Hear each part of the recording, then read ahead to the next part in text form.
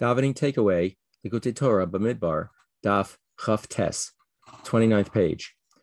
On this page, we have a continuation of the concept of Korbanos and how that reflects in davening.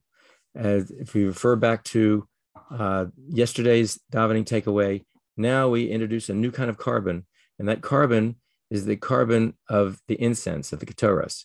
And unlike the other Korbanos, which is more as referred to like of eating, etc., this one, the Ketores, is one of makif. And so, and it's because of that, it says in the physical sense, incense, burned incense, the cloud of incense surrounds a person. It doesn't really get ingested into the body. So it says the pleasure of incense, of the smell, is really of the soul, pleasure of the soul, not of the body. And we see, interestingly, that corresponding to the actual Aveda in the Beis Hamikdash, the Ketores was offered not on the outer Mizbeach, not the outer altar, which is where the animal Korbanos were offered, but the Ketores was offered on the inner Mizbeach, the inner altar.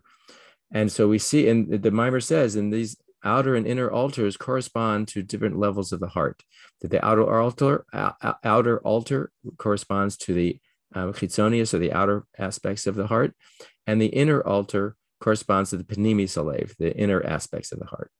And we see from other places the pnimi salev, that inner aspect of the heart, is something that goes beyond even intellect, and it's known it's in other places as Re'usa Deliba. And as we've said in other davening takeaways, the Re'usa Deliba level, that inner aspect of the heart, that inner desire, goes so far as to allow us to actually unite and come to Hashem's essence, which, unlike that, another kind of offering will not be able to achieve that, because it says that that level of Hashem's essence, no thought can even reach such a thing, but the inner aspect of the heart can. And the Ketores represents that level of where we have, it's known as Mesiras Nefesh, to the point where we are beyond everything, even normal holiness. There's 11 incense ingredients, and that goes beyond the normal 10, which is holy, to even include aspects that are normally not even considered kosher things, but even elevating that to tremendously elevate to a very, very high level.